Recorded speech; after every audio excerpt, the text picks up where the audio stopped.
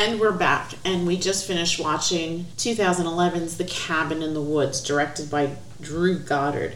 It tells the story of 5 friends who are looking to just do some R&R on a weekend in a cabin in the woods, and things go horribly wrong, horribly fast. What did you think? I love this movie. I remember seeing it way back when it first came out, and it was just such a fun take on the entire genre of American slasher horror films, because they really dissect and get down into like the lore behind some of that stuff, of like how all of those things work, like the archetypes of each of the characters, and then they took all that and they made it as sort of like the recipe for something that has to happen in order to say or to maintain the order of the world. Yeah. That if this doesn't happen, like all these ridiculous things that happen in horror films, they have to happen in this way and this order, and the reason why this one always survives at the end, it has to be this way. She has to be the last one to live and everybody else has to die. And even the whole like growing up, it was always like the thing you don't do in horror films, you don't have sex, you don't be a drug addict, you don't be a bully or anything. And those are like all important aspects of this ritual that is maintaining the peace of the world, of order. Because if it doesn't happen, guess what? Something really, really, really horrible is happening. So yes, and the tropes here are the whore, the athlete, the brain, scholar, the fool, and then the virgin. Yeah. It's horror, but it's also comedic. There's a lot of comedic elements in this. This was written by the director and Joss Whedon, and this was actually this director's directorial debut. Did I even say that word right? Oh, really? So this is his actual first movie, and I think he knocks it out of the park. He maintains... Well, the script is strong. I think when you have great writing like that, you can basically make a good picture, and I think the bones of this, the elements of horror combined with the comedy, combined with just really strong performances. Richard Jenkins / Bradley Whitford characters are amazing in this. They were fantastic. Fantastic. They really put a sort of mundane spin on some sort of bizarre thing, because in the beginning you don't really know what's going on. There, it just looks like 2 guys working at an office. They're wearing ties and white shirts with short sleeves, and name tags and I'm Richard Jenkins. I love Richard Jenkins because he plays that sort of like weary, kind of guy, and Bradley Whitford with the smart ass snark about him, and just the fact that these guys, they understand what's going on. They understand it's horrible, but in order to live or to do this terrible job that they have to do, they realize, hey, we have to have some kind of fun with this, or else we will completely lose our minds. Yeah, and because in the crux of it, it's horrible. I mean, 4 people have to be sacrificed in these rituals. At least 4 have to die. At least 4 have to die, or possibly else. A 5th. Yeah. But and I think they're not young, obviously, and they've probably been doing this for a while. So you can tell that these are the weathered veterans, and you see that contrast when they introduce the guard that's sort of like the security guard that's with them. This is like his first time doing this, and while he plays the part with this sort of like stoic resolve about him, you could see that he is like this is wrong. Right. There's sick stuff going on here, but it has to be done. Yeah. And that's the thing. You can't really even... What these people are doing is horrible. Yes. But it has to be done. Right, because the balance of the planet depends on these 4 sacrifices. Yeah, I remember there's a couple of stories out there where it follows that sort of thing, that in order to have this, in order for everybody to live in peace, sacrifices must be made, and sometimes those sacrifices are unwilling or horrific and or horrific. Yeah, and that was another aspect of it. It wasn't just a matter of killing them; they had to suffer. Right, and that was part of the ritual. Yeah. So it was, this film is so crazy and but so good, so good. Just the layers of it, the lore behind it, the way that they explain, like you said, like the tropes in like these horror movies, like these things have to happen. It's almost like this is like the blueprint behind every horror movie you've ever seen, every death that's ever happened. This is why it's happened. And it's almost like you could say that all the horror films that you have ever seen live in this universe. Yes. Yeah. Like as though like there's an expanded universe of every single horror film and they all live in this universe. Absolutely, because that place in the underground had, well, even prior to that, when in the beginning they're kind of trying to do like a betting pool of which monsters are going to actually ultimately be coming, right? So it's like you have your ghosts, you have your crazy serial killers, you've got your zombies, you've got your mermen, you've got... There was even some sort of like robot killing machine with just buzzsaw blades. Yeah. It was it was just the smorgasbord of every horror film. There was like Cenobites from Hellraiser and giant vampire bats and werewolves and just a little bit of everything. Every flavor of zombie you could possibly imagine. Just weird people with masks walking around and calmly slaughtering people. And kudos to like I guess the art directors, because they created this universe. Like when they ultimately go down in the elevator and they're looking at all these monsters and that little kid ballerina turns around, I was like, that is the stuff of nightmares. That is like something that Guillermo del Toro would have come up with, right? It was like when I was watching this, and even another sort of Guillermo del Toro-ish thing was the basement. Yes, because it was just the basement. The basement was filled with all the triggers for these monsters, and whichever one they had, like that was part of the ritual. They had to choose which monster would come get them, and not knowingly, obviously.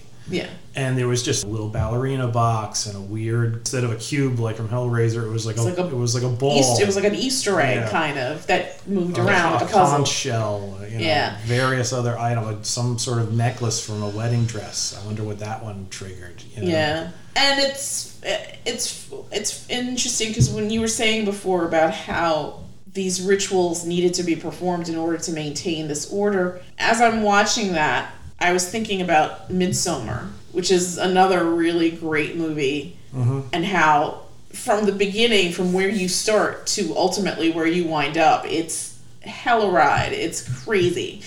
And these things, I guess, have to happen to maintain that order. Yeah. And, I mean, sometimes it's willing, sometimes it's unwilling. And, they just created such a great little universe, right? I mean, it was amazing. Yeah, it was brilliantly done. Brilliantly done. Nobody's wasted. This is not a long movie. It's only an hour and a half, an hour and 35 minutes, I think it said on the card in the beginning. Yeah. It's currently streaming on Amazon and Prime and Hulu. So I highly recommend this movie. I think just really amazing type writing, and that's the writing was top notch. Even like the little, I mean, it's Joss Whedon's sort of writing sensibility. Yeah. There's a lot of callbacks to previous lines. Very well done. And again, that you have your jump scares. You have your jump scares, but you have an equal amount of comedy, which is nice because it's not like a straight horror movie. Well, there's breaks in the action. I don't want to use the word comedy. I would say humor. Comedic humor. Okay. Because when you start saying horror comedy, you start veering into like killer clowns or goofy things that have goofy aspects to it. This was not that. This had no goofy aspects. It was just sharp writing, people speaking in ways that you were like that brought a chuckle to you, that would sort of break the tension a bit, and like those points were mainly in the underground, the base that Bradley Whitford and Richard Jenkins worked in, and the dialogue between them was very snappy or whatever, but it would still veer back into the serious, like especially when they were explaining to the security guard whose name escapes me. Truman. I wish Truman. Yeah. Well, do you know who played him? An actor named Brian White. I've seen him in other things. When they were speaking to him, you could see that we may joke, but this is deadly serious. Right. So I wouldn't put comedy into this movie. It's still horror. It's fun. It has humor. The humor is very well placed. I mean, that's the mark of some sharp writing. When you could maintain this level of tension and mystery and horror and still get a couple of quick jabs in there, little bits of quick humor. Yeah, I like this film a lot. Yeah, I highly recommend it. I think, from beginning to end, it doesn't let up. It keeps a certain pace. I never found my mind wandering. I got into it enough that there were the jump scares and I actually jumped too. Yeah. So, and I've seen this before and it's still as fresh and as funny and as impactful as it was the first time I'd seen it. And everybody does a great job. Everybody's performance is really well done. Chris Hemsworth. Kristen Connolly, who plays Data. She's the sort of final girl. Marty's played by Fran Kranz, who I think who I think Josh Whedon's used in other stuff. He's like a regular for that guy. He's used him in a bunch of stuff. Anna Hutchinson is Jules. Jesse Williams was the Holden character, the brain. So yeah, I mean they're top to bottom, and Sigourney Weaver has a small bit in this. Basically a cameo that's and she's she's always fantastic. And they make you, I mean, you care about the characters. The characters are well written enough where you like them all, and you say, oh my God, you're upset when they die. Yeah. Even the people in the bunker. Yes. And that was interesting too, because like you had mentioned prior, like this movie starts off one way and it just completely does like this crazy 360, and that scene where kind of all hell is unleashed is pretty intense. Yeah. And the other funny thing was, I think the first time we'd seen this movie, when we were watching it, I remember thinking, for some reason, I don't know why, but in the very beginning, like you were saying, you just don't know what's going on. I thought that those two scenes were independent of each other. It's not until they mention stuff in the story that you kind of tie it all together, and this reveal about how these things need to happen.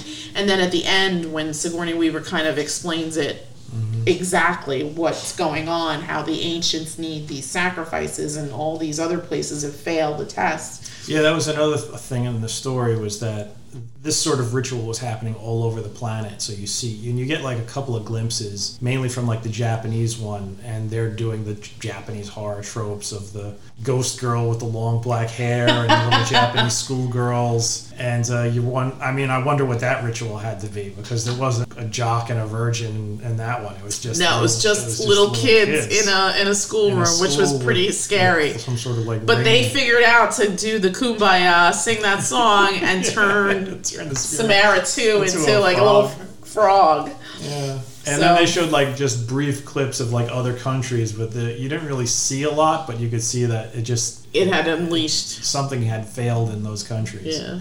So I'm wondering what the other cultures' versions of classic slasher American horror is, you know? Or maybe not even American, whatever's indigenous to their own country, I guess. That's what I mean. Yeah. Like what their cultural version of that is. Like yeah. For America, it's the whore and the jock and the whatever. The brain. The brain. Fool. What's it like in... The virgin. I think Buenos Aires was one of them or something like that. Yes. Spain. Yes. Tokyo. I can't remember the other countries, but still, yeah. Kudos. It's just really stellar writing, very fun, very original script. I mean, this could have technically been another silly horror movie, but it's not. It's very well thought out. It's very well done. Again, the script is golden. I'm always impressed with people that write so creatively, because I've always been of the belief that it starts in the story. If you don't have a good story, you have nothing. And again, I've made this argument that if you have a strong script, even if you don't have the budget to make a good-looking movie, you can still make a great movie.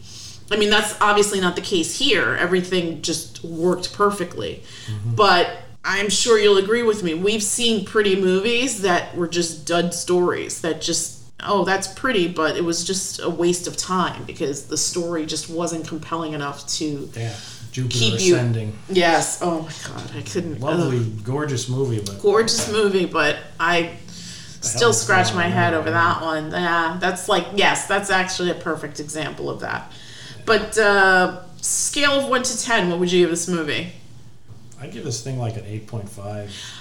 Get out of my head. I was just going to say 8.5 was my score in my head. This is almost a perfect movie. This score's pretty high. Yeah. It just really compelling stuff. Fantastic acting. Such a strong script. Very creative storytelling here. Great art direction. Great effects. Whoever did the design work for the monsters. That scene where they all start coming out of the elevator banks is just freaking amazing.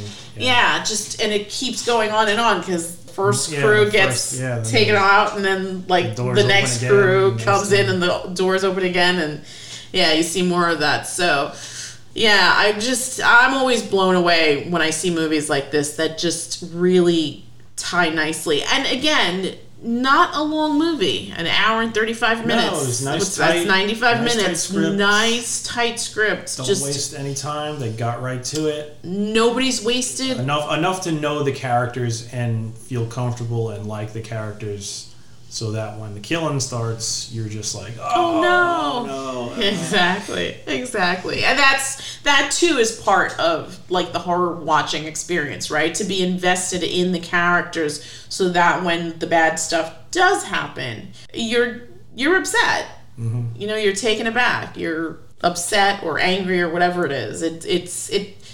When films elicit an emotion, that's a great thing, whether it's fear or sadness or happiness. Those are the best stories, the ones that really, really resonate with you. So, I feel like there's really not much to say here. I mean, again, it's an almost perfect movie. Great, fantastic horror selection. If you haven't seen it, go see it now. It's currently streaming on Hulu and Prime, you said? Hulu and Prime, yeah. Hulu and Prime. Get your horror movie fix. Fantastic. And that's it from us. And we will come back with another review very soon. Good night. Good night.